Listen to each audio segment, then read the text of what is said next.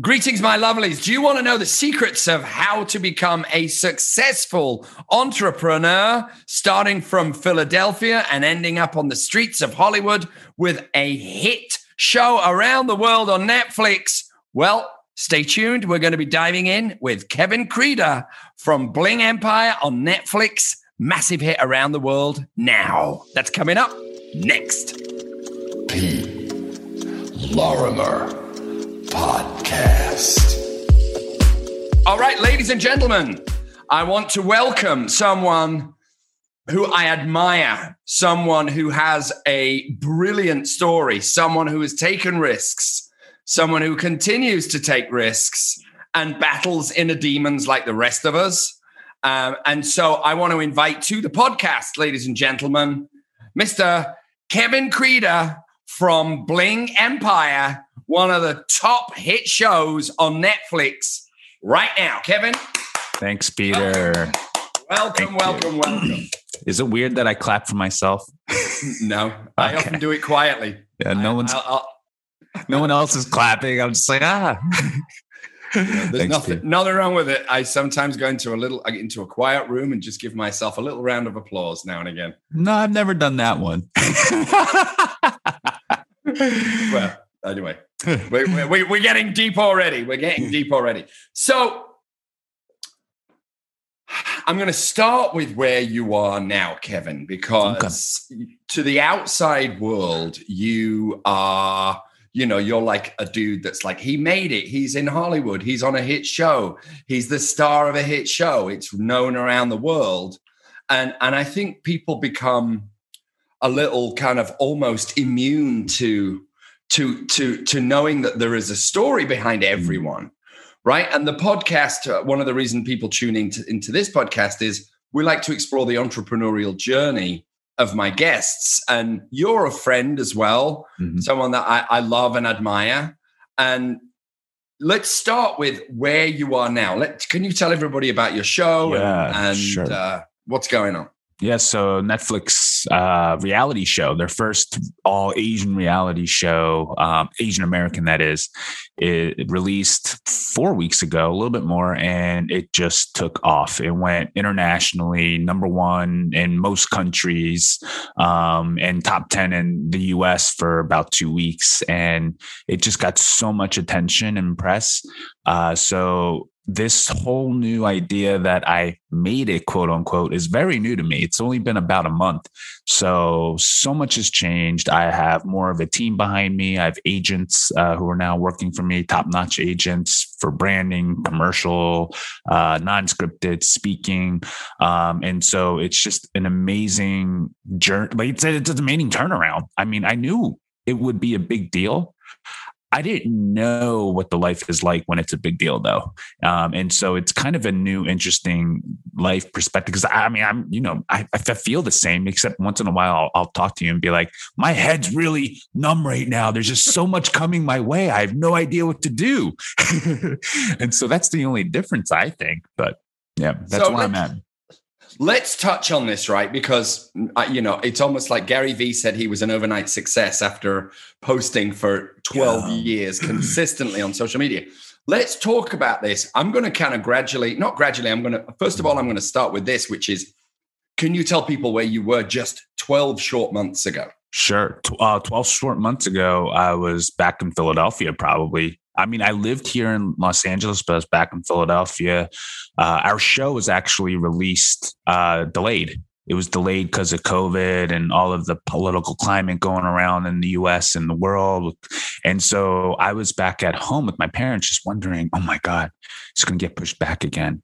Is it going to actually even air? Like all of the sacrifice, hard work, and opportunity could just disappear. And so there's a lot of uncertainty. But the one thing that I wanted to do was spend time with my family. And so I still worked on other projects during this down period. I started up development of a TV show that I have working with a writing partner right now, other scripts about Korean adoptees and the Asian American experience. So working on a memoir, like all of these different projects all around the Asian American, specifically the Korean adopted experience. Amazing. Amazing. So what I want to kind of bring home to everyone is, 12 months ago, Kevin was still slugging away at this, but nothing had happened. The show was getting made, but you were just you still are a regular guy, but you were just a regular guy in LA, right? Between LA and Philly. Regular guy saying, hey, I'm working on a show. Oh, everybody is here, Kevin. Right. Oh, I'm writer. Oh, everybody is, Kevin. I'm a model. Oh, yeah. Next, just like everything to say that. Right. So let's now skip back, because your journey to Hollywood is something that, you didn't just luck into it. You didn't just, I know the backstory in this, and you chipped away and you worked and you worked and you worked and you made a documentary, and you have a very specific upbringing. So can we go back to kind of the genesis of Kevin Creeder? Where did Kevin Creeder come from? Yeah. Where did your journey begin? Like literally it started when I was born and given up for adoption right away from my birth parents. And so then at 3 years old, I was adopted into an American white family in Philadelphia. And I was just a normal kid. Until I realized I wasn't normal. Like I was in a white community, and kids have no filter, and they were very, very obviously making fun of me and making me feel different because I was Asian. And I didn't know what Asian was until I was probably in kindergarten or something, or first grade. And then I got really self-conscious about being Asian for a very long time. And so that journey really was just my identity as a Korean adoptee, by the way, because the Korean adoption experience is a little bit different than the Asian American, because we have white parents. We have a white and Americanized upbringing, a little bit more than Asian or a third generation Asian here in America. So we kind of feel how Asian Americans feel, but just like 10 times more, just feeling like we're not white enough or Asian enough for the communities or America. Like we're a citizen here. We know nothing else but America, but like at times we don't feel like we're accepted as American here. So that journey started when I was really young. So you had, in your most formative years, you had maybe a struggle of not knowing where you should land. Where I should belong, It must be very, very confusing. Right. Imagine if you don't know math and science very well, and your stereotype for Asians is you should be good at math and science and you suck at it, and you don't know martial arts at all. It's like, where do you find your place in the world? That's so trippy. It is. It's so weird. So how did you, so obviously this affected you, this affected Kevin. I can imagine, you internalized a lot of this. I mean, you and I are friends, and we mentor each other in life anyway. And we've spoken about this kind of off camera, but when you kind of internalized this stuff and you were like, no, I want to break out of these stereotypes. I want to just be Kevin. Yeah. What was the cathartic moment that propelled you forward? Definitely. I mean, I definitely felt hopeless and powerless and almost like actually I played the victim for a very long time, but I think it's normal because you have to realize at one point that this isn't working for you.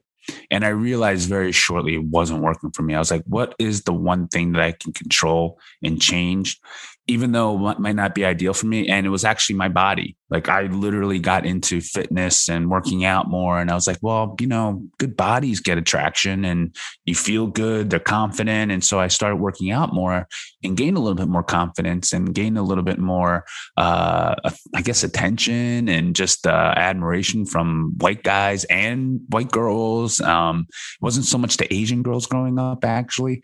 They thought I was too Americanized and too white then. And so, oh my God, it's so confusing. It's so complex if you're not Asian, like it's very, because I don't think any races except for maybe the Black community actually understand this very much. It's like you're just not perfect for either fit. Right. It's very interesting to the listeners and to the listeners and viewers. I sound like I'm on an old BBC show from like the 20s. Hello, viewers. I'm married to an Asian woman. I'm married to a Vietnamese woman, Cindy. And I will tell you this is how subtle racism can be that I experienced with her. So we were in Wyoming, right? We were at Jackson Hole on vacation with the kids, and I like to go exploring. So we went off into the mountains, and then we found this super cute log cabin, smoke coming out of it, and it said hot chocolate. It was freezing. So I'm like, okay, let's go in there. It was so picturesque. And we went in, and there was 3 dudes with their guns next to them, and it just fell silent. When they saw you as Cindy?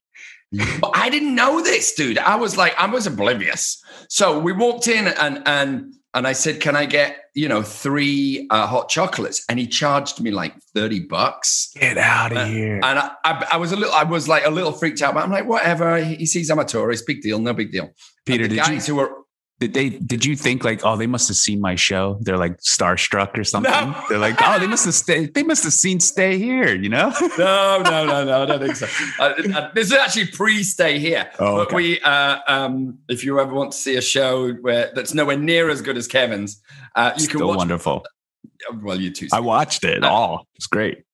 Oh, yes, you're too sweet. But so we were in Wyoming, right? And we're in this log cabin down this road with deer prancing around. It was so picturesque. These 3 dudes who were, I don't really know what they were, what their job occupation was, but they were having breakfast and they just literally put their forks down, grabbed their guns and walked out. And I thought it was because we were city slickers, right? Oh, yeah. Cindy goes, did you see that? She said they walked out and they looked at me as if I was a piece of crap. Yeah. And she said, that's racism right there. And it was so subtle that I can only imagine. It was almost undetectable to me, a white guy. I thought it was other things. And she said, that's what you get. Well, there were other things that were forms of racism that was subtle even to me, and I'm Asian. When my first compliment from any girl was, you're good looking for an Asian guy. Like that was actually a form of racism, because then they would say, I don't ever date Asian guys. And it's like, you literally just excluded a single entire race with that one sentence. If that isn't racism, then I don't know what is. But here's the thing. It was subtle for me because it felt like a compliment at the time. Right. And there's something about feeling a little special, like, oh, I'm a little bit different than those other guys then.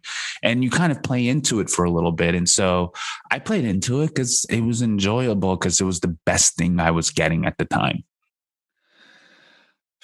I can only imagine just being raised by. I've spoken to you when you've been at your dad's house, and your parents seem like absolutely lovely, lovely, lovely folk. Yeah. So I can imagine, growing up in this in a way that you thought was one thing, and then it ended up turning out to be something else, which was not bad, but it must be very jolting. So.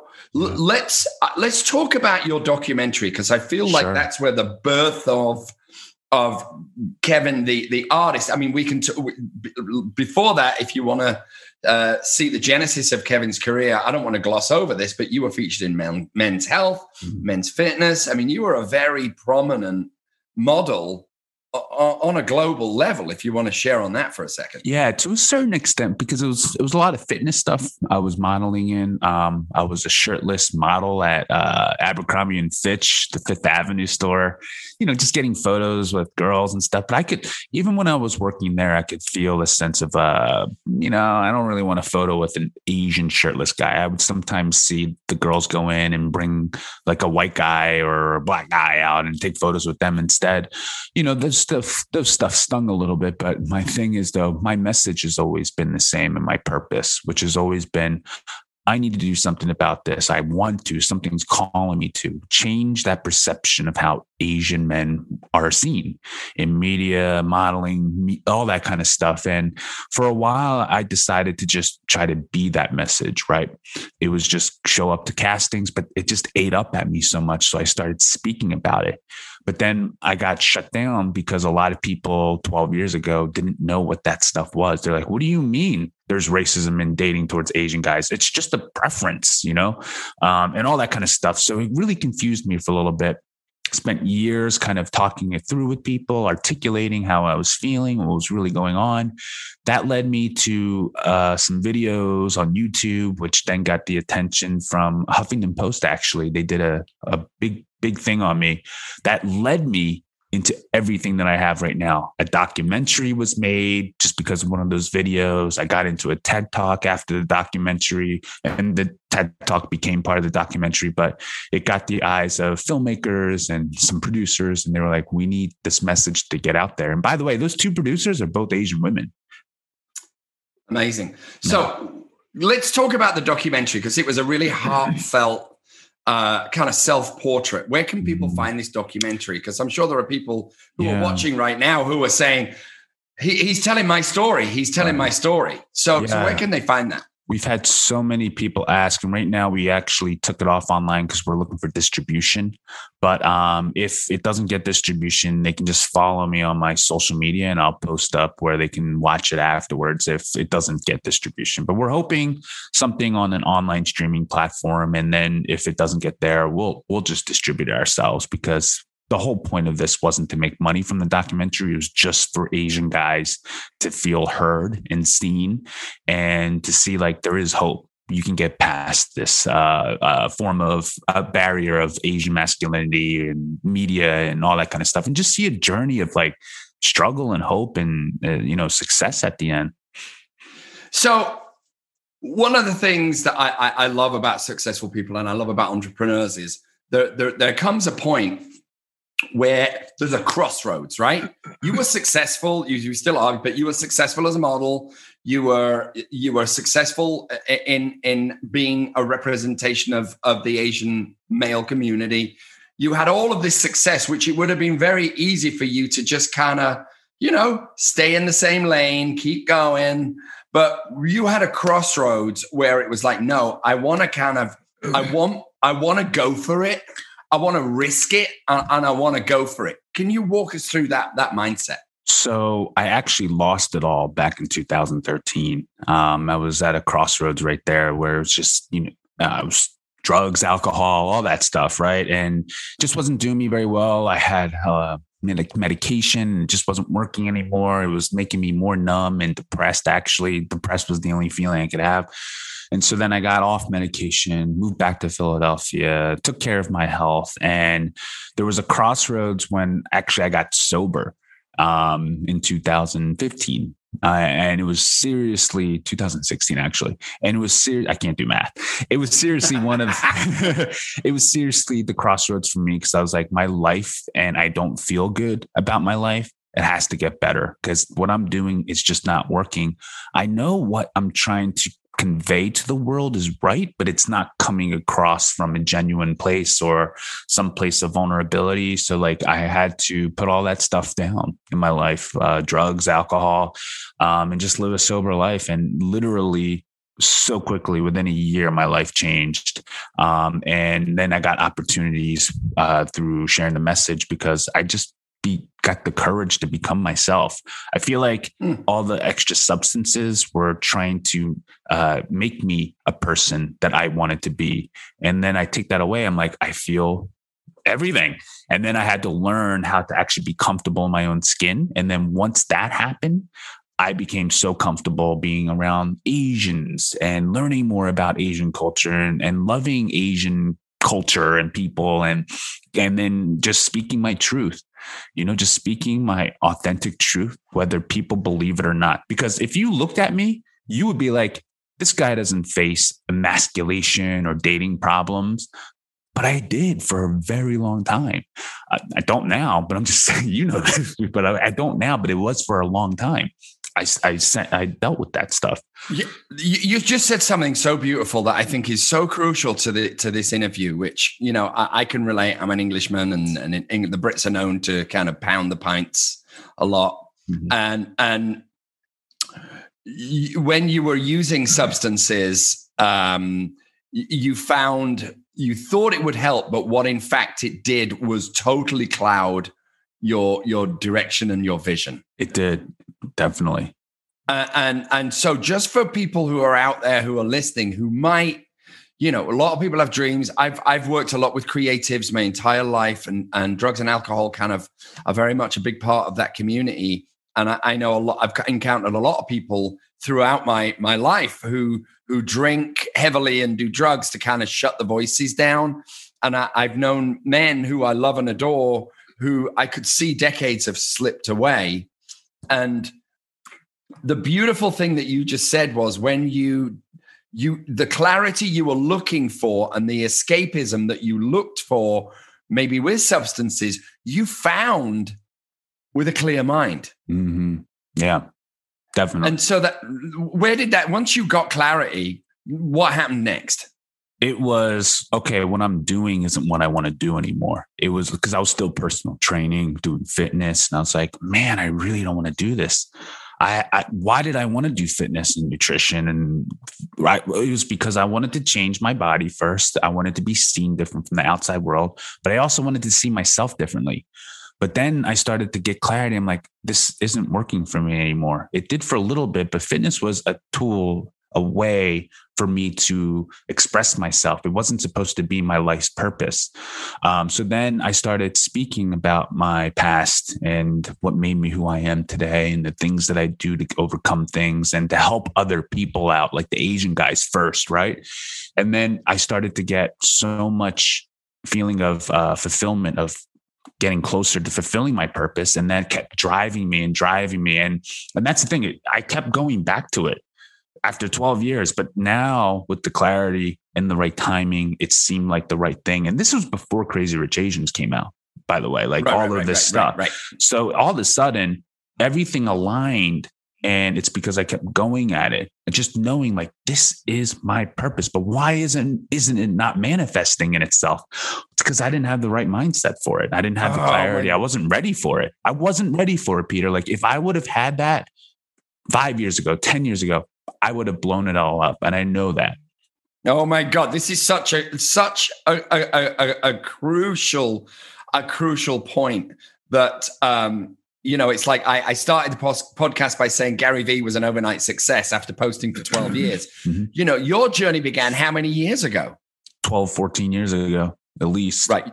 So you're an overnight success after 14 years. Yeah. Right. Yeah. But I mean, you've had massive success in many arenas, but there is such a key component, such a crucial component. I've been lucky enough to interview awesome entrepreneurs.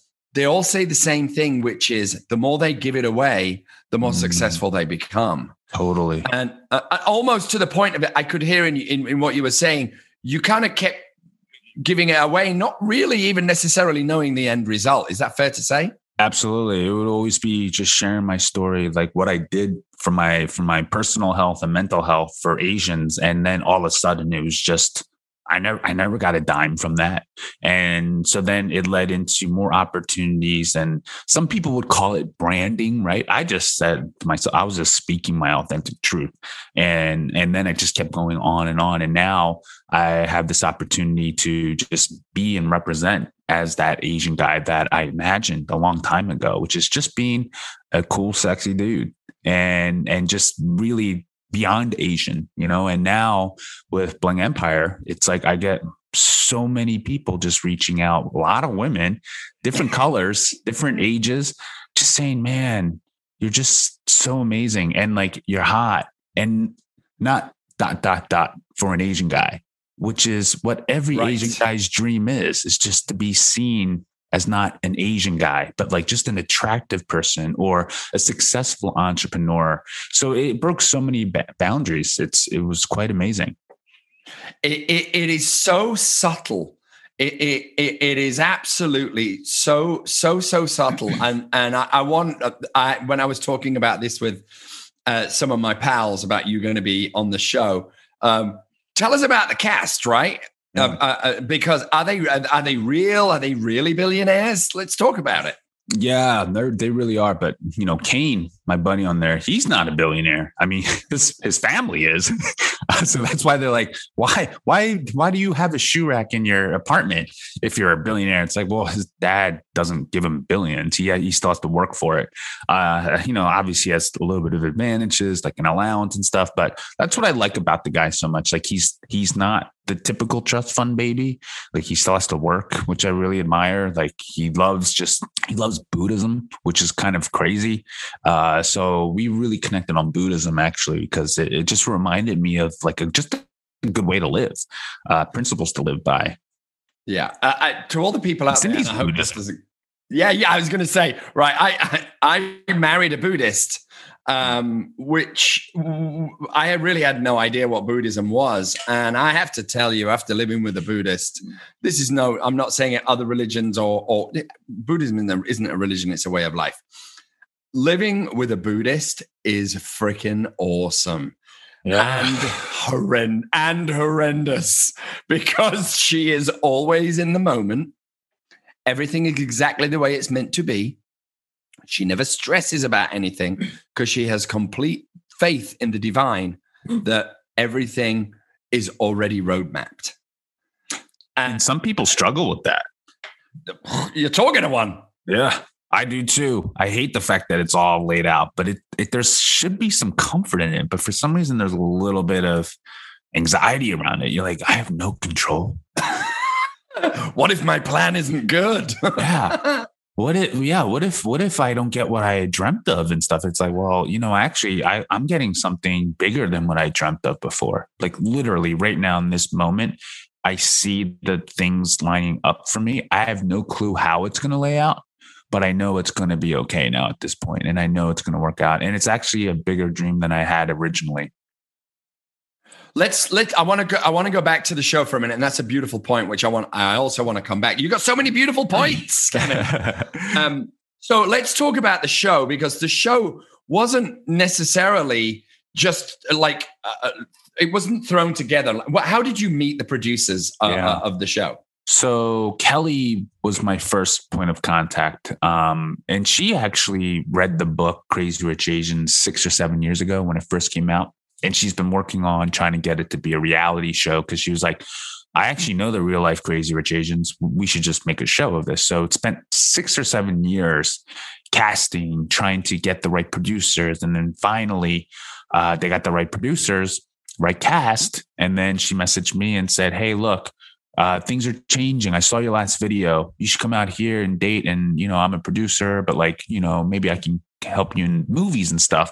But anyway, she's like, I just think you're cool and attractive and just want to meet. I just so happened to be out there because I was doing a music video for Guy Tang, and we met up, and it was just like sparks from there. It was like we just literally hit it off, and met Kane the same day that I met Kelly and Cherie, and we just had fun. And then I moved out there, and literally maybe a couple weeks into moving out there, she's like, this guy dropped out of our reality show. You want to be in it? You seem to get along with everybody. And I was like, yeah, I would love to, but I don't want to hold their purses and bags though. Like, can I actually just be myself? And she's like, yeah, of course. I thought she maybe wanted like a assistant or something, or what do they call them when they're on set? Like runner? Yeah. Like get their coffees and espresso. And I'm like, nah, I don't want to do that. Well, you ended up being the star, so you are the glue that binds the entire show together. Unbelievable, man. Yeah. I was with you right as not literally physically with you because we're not allowed because of COVID, but you and I talk a lot, and the run up to the show and then the launch of the show. How is your life now? Okay, this is a really, really important question. How is your life different than it was before the show? And how do you feel about Kevin now that the show has come out? Those are great questions. If I forget one, please, remind me. But that box behind me that says Bling Empire that Netflix sent in, it came to my door on January 15th, and there were champagne flutes in it, a nice note. And literally I was Zooming with a friend of mine working on a script together. And, I literally just started breaking down and crying. And he's like, what's wrong? You should be celebrating. I was like, no, man, this is tears of joy. This is 14 years of living in basically almost poverty, living in very, very rigid, just watching my money because I never knew when my next paycheck was, taking the time to do all these interviews and podcasts and documenting my life for free, like all of this stuff and all of the hard work and sacrifice, the risks, like moving here to LA. That was a huge risk for me. I was supposed to go to Asia, start up my fitness business again. Took a risk. Like I took so many risks, took so many failures, 5 years in New York, just failing and just living miserably and just hopeless and just not knowing what this was all for. Literally all of that was in that box and was saying, this is the reason why you went through all of that. And I just started breaking down because I was like, it was worth it.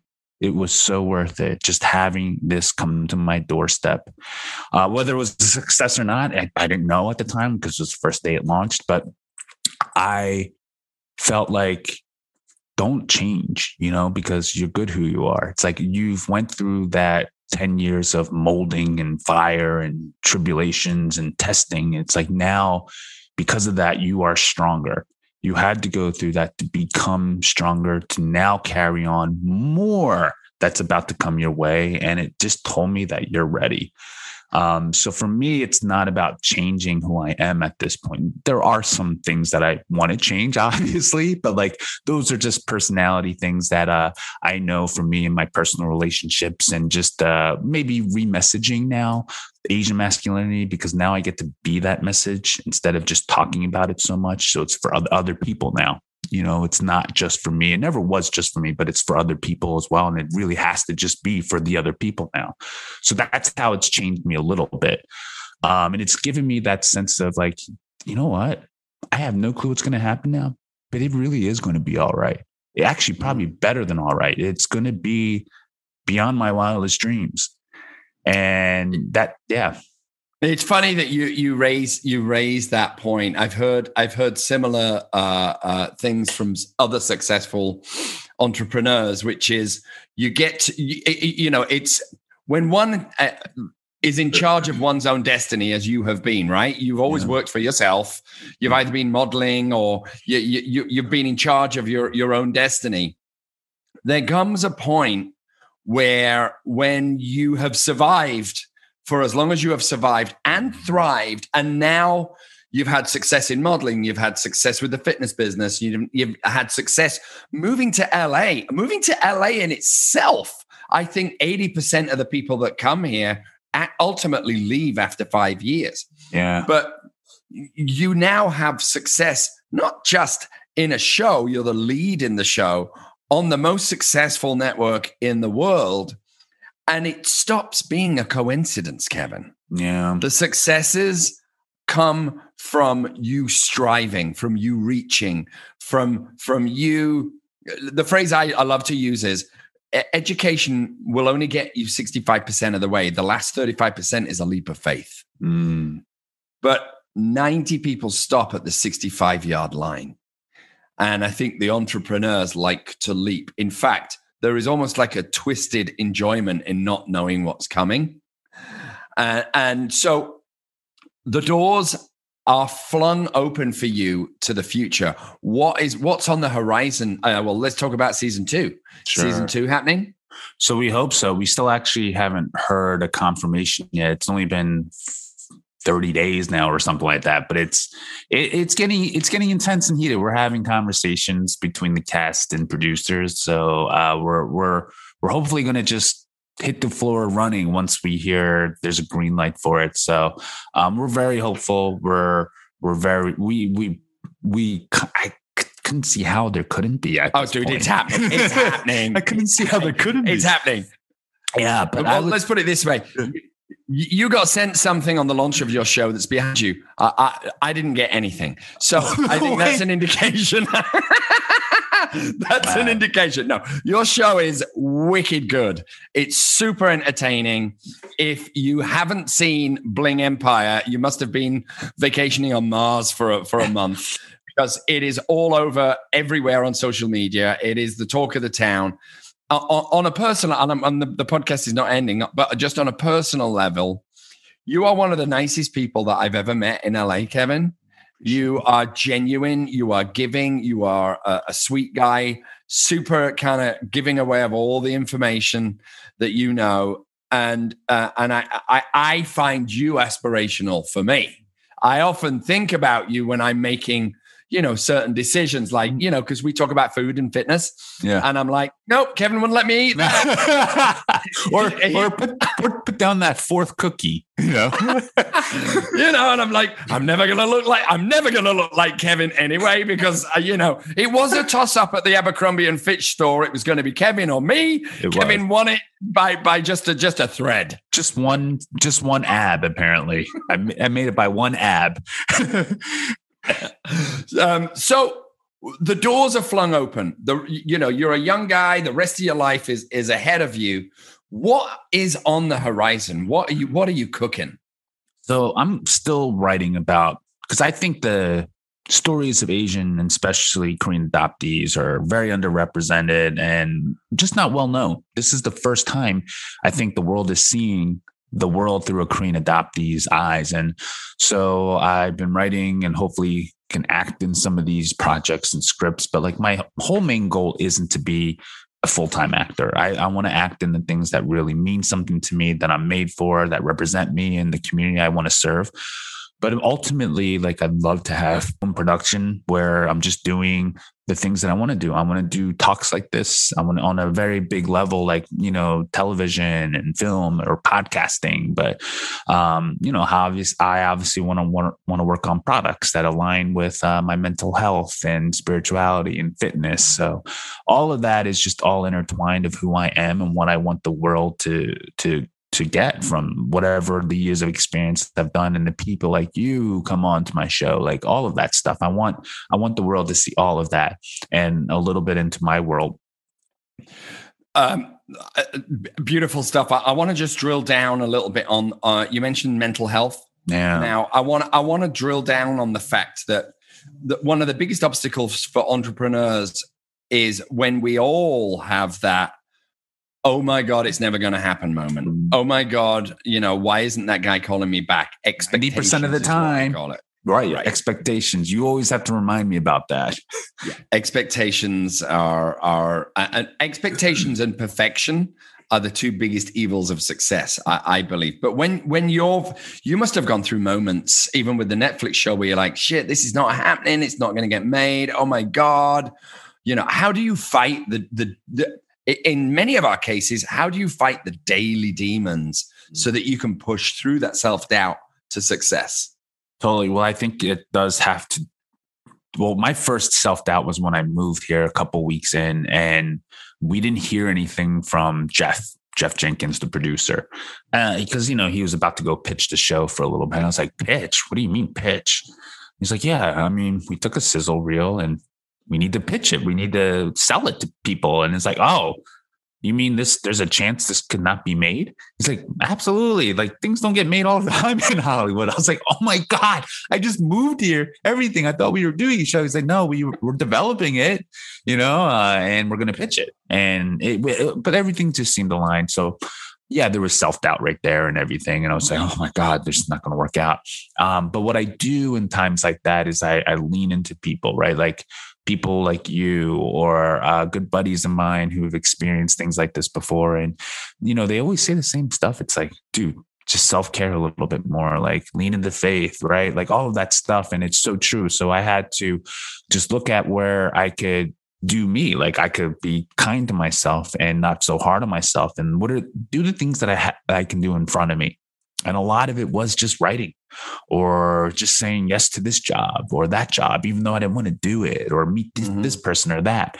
But now that the doors are open, I can say no to things for the first time, which is amazing. But I usually say no because it doesn't align with who I am and what I'm made for in this world. It doesn't align with my purpose that got me here to begin with. So anything that strays away from it too much, is going to not only get me off the wrong path, but also the people who've trusted me and followed me for so long, it'll get them off the wrong path too. So it's not like saying I won't take a brand endorsement or something, but if it's like, I don't know. I don't know what brands would actually go against with what I say, but it's like, if they don't understand who I am and what community I want to serve, they don't understand me, and my brand. There's a couple of phrases that you use, Kevin, which I think are so powerful. And for me, the most, not always, but generally, very successful people understand the concept of service, and not in a quid pro quo. People are not of service because they get something. People I find who are successful are of service because they just feel like it makes them feel better to be of service. And the byproduct is when we are helping other folks, or just doing shit like this, just doing a podcast, sharing ideas, shooting the shit, going backwards and forwards. There might be someone sitting in Boise going, you know what, dude? I've been wanting to move to LA for a long time, or New York, or wherever. And you now have given them the inspiration to do that. And I think that, coupled with, there's another phrase that's so powerful, which is to thine own self be true. I don't know where that comes from. Maybe that's a Bible quote. Or maybe it's Shakespeare. I think that was from The Matrix. Or was it? Or maybe it's a Matrix quote. On the top of the thing. It's like, what's that say? It's in Latin. Didn't they say that? Maybe. Did they? Maybe. Well, let's just say they did, Kevin. I prefer that it's from The Matrix than the Bible. But yeah, you are in Hollywood now, where you and I have both seen people's careers get derailed by, doing any old show or any old endorsement, any old product, and taking any old part in a film that might not be so good. So to already have that power of you know what it is, ladies and gentlemen? Kevin has this, you're very centered. You know who you are. Yeah. You're not filled with, you don't appear to be filled with any kind of insecurity. And it's not like bravado or, I'm the man. You just seem very centered and comfortable with who you are. But I think that's maybe because of the journey. Is it because of the journey you took of finding yourself? Yeah, definitely. I think because it wasn't an easy journey where my place in the world was just laid out for me. I had to look for it. I had to keep searching for it. And actually, an ex-girlfriend of mine reminded me of that after Bling Empire aired. And she reached out and just said, hey, it looks like you found your place, And then we started chatting and I was like, yeah, we ended up our relationship really bad. I'm really sorry. Like, I was just not in a good place. I was lost. I didn't feel like I was belonging anywhere and I was trying too hard. And she's like, no, I get it. She's like, you were young. You didn't know what you were doing. I didn't know what I was doing. And it was just like, all good, we're all happy. So it took a long time and a lot of pain to find my place in the world. So anybody who is hopeless in finding it, you can find it. Like, I had to find it. But the thing is, I never kept my feet still. I kept my feet moving. And so I think a lot of times, too many people, when they're feeling that way, I can be guilty of this, is I think I know what's best for me. So I'll say no to too many things, but you're like not in a position to say no yet. You don't know what you really want or where you belong to, because you'll be surprised if you just keep saying yes, you'll find it. You know what I mean? Like, I just kept saying yes to everything. Huffington Post reaches out. Yes. I have no clue how this is going to be perceived. A model talking about not getting many matches, or talking about not feeling sexy as a model. Like, I was scared because it was like, this could go way over people's heads or this could hit home. But I had to trust myself and be like, okay. And then I did it. And then so many people just reached out afterwards and I just kept saying yes. And now it's at a point where I can say no, because there are things coming my way that has nothing to do with what got me here and what I feel like I'm really talented at. Blowing my mind here. It's like to have the steadfastness to know oneself so kind of intimately and not be guided by 1,000 forms of fear, because insecurity in Los Angeles, especially in the entertainment community, is something that runs rampant. And I think one of the big takeaways from this whole interview is, ladies and gentlemen, earlier on, you heard Kevin say that he struggled for 15, 17 years, right? But you stayed in the game. What gave you the strength to stay in the game? Why didn't you just quit and say, screw it, I'm going to go get a cushy job and buy a house in Philly? The fear of regret. kind of just, I didn't want to regret at this age, at 37, maybe I would have a house with a kid and a wife, probably divorced, actually, knowing me twice even, and it's just, I don't want that regret that I didn't live my purpose. There's something that just guided me, like that inner compass I had. Like I didn't want to ignore it. And even though it was leading me the wrong way, or at least it felt that way, it was actually leading me the right way the whole time. And just so like following that inner compass had me in like, I don't want to live in regret. And if I didn't try, then there's no way that I could be happy with myself. And to see the world change in a positive way and to not be a part of it, that was a little bit of FOMO. I was like, well, what if things do happen? And it's like, if I quit before the miracle happens, it's like, I get so much FOMO. So I know FOMO is like a bad thing, but it was a good thing for me because it was beyond myself. It was for other people and for a bigger purpose and cause. So I think FOMO in that way is a very healthy, good thing. FOMO of like, oh, I'm just not going to get famous. What if there's a Netflix reality show about all Asians who nobody thought about, Yeah, you're going to use it the wrong way. It's so powerful what you just said, because you talked about mistakes, right? You talked about putting one's foot in it, and life changes that we can either live in regret or we can trust in the process. I mean, case in point is, my wife, right? And my wife came from the most horrendous, us meeting. She came escaping a country that was being gripped by war. She was a Vietnamese boat person, right? I was a crazy dude in British clubland and kind of burned too many bridges and ran away to America. And she could have wallowed in self-pity, and I could have wallowed in self-pity, and you could have wallowed in self-pity. But instead, we just trusted the process. And a friend of mine called Solomon, I sat down with him to have lunch a few years ago, and I said I regretted a bunch of stuff that I did. And he said these beautiful words to me, which were, Pete, you should never regret anything, because it's just one patch on the patchwork quilt of your life. And they're all connected. And as long as it leads to something that's beautiful, never beat yourself up. That's beautiful. But I would also say this too. It's normal to be in self-pity for a second or two or whatever. Sure.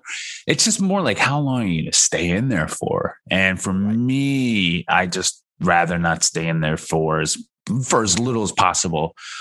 In the actions of whatever you're doing next really get me out of it. It's like, you feel by taking the right actions, not you feel, then you take the actions.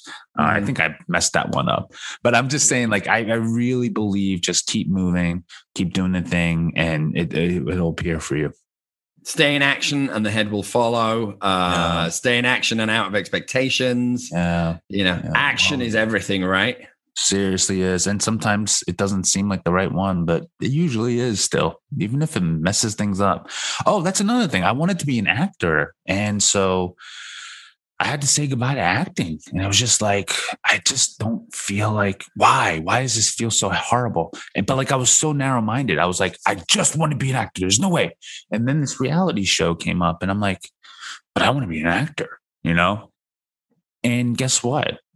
I enjoy it more. I enjoy unscripted, it's like, I enjoy just being myself more than actually acting. So it's like, wow, I really didn't know what was good for me at the time, but it showed up. I did it, and everything just falls into place. Which was your favorite episode? Are you allowed to say? Oh, yeah, of course. South Carolina, going to South Carolina in episode 7 was definitely my favorite episode. Yeah, for sure. I loved it. Loved traveling with Kane, loved traveling and snooping around. And it was just so much fun. And then off camera, I presume, I mean, I'm sure everybody's really super cool because, I mean, it's a reality show. So you're filming them as who they are, right? So totally. I imagine when the cameras go off, you're still having a riot.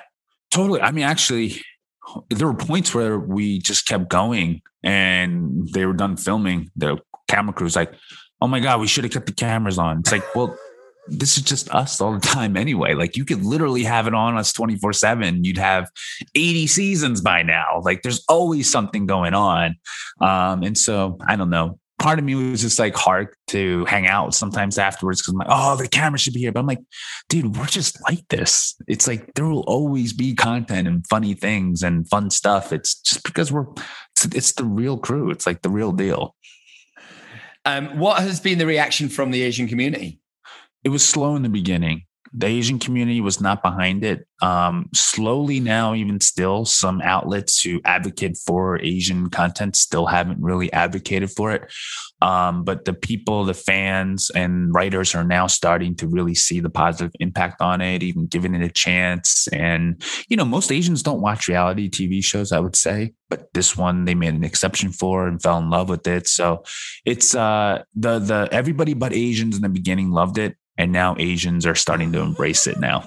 That's what it seems like. Oh, it's such a great show, dude. I mean, It looks like you guys just it looks like it was just a riot from beginning to end. And you got to eat in all these fabulous places and hang out in these awesome spots. Oh my God. We still do. It's like, I mean, I went to Cherie's birthday and she just had these random dinners at like Michelin star restaurants, and I'm like, this is a Michelin star restaurant. I was like, this is the first one that I'm even conscious of eating at. It's like I'm used to like taco trucks and stuff or ramen, and it's just like she's like, you've never been to one? I was like, not that I know of. But it was just amazing. It's just wild. Like they're just lovely people. We hang out all the time. Oh, it's so great. Well, I know everybody. Listen, I'm not a gambling man, and if I was, I would be betting everything I have on season 2 coming. It's a no-brainer. I mean, dude, you're here around the world. You're number 1 in how many countries? At least 20, I think it was. Come on. Well, definitely at least Singapore, Hong Kong, I believe it was, and some other Asian countries, but top 10 in at least 23 countries, apparently. Okay. Yeah, it was great. Not bad for your first Netflix show then. Yeah, and first season. So first season. Yeah. First season. Kevin, you are just such a joy. Will you come back and see us again on the podcast another time? Absolutely. I love being here. Yeah. It's so great. If you have been living under you wouldn't have even got to the end of the podcast, but in case you don't know where to find Bling Empire, just launch that pretty little red icon on your phone or on Apple TV or wherever it is. Bling Empire, Kevin Creeder. It is absolutely brilliant. You are a delight. You are a mate. I am honored to be in your life, and I cannot thank you enough for coming on the podcast, Kevin. Thanks for having me, Peter. Love it. You are a god. Thank you. Don't say that, please. No. Demigod? No, I'm kidding. Thank you. Awesome, dude. Thank you. Awesome. That's about it for the podcast this week. Thank you so much for joining me. I'll be back again next week with another topic and another great podcast. So don't forget to hit that button and subscribe. Until next time, take care, and I will see you later.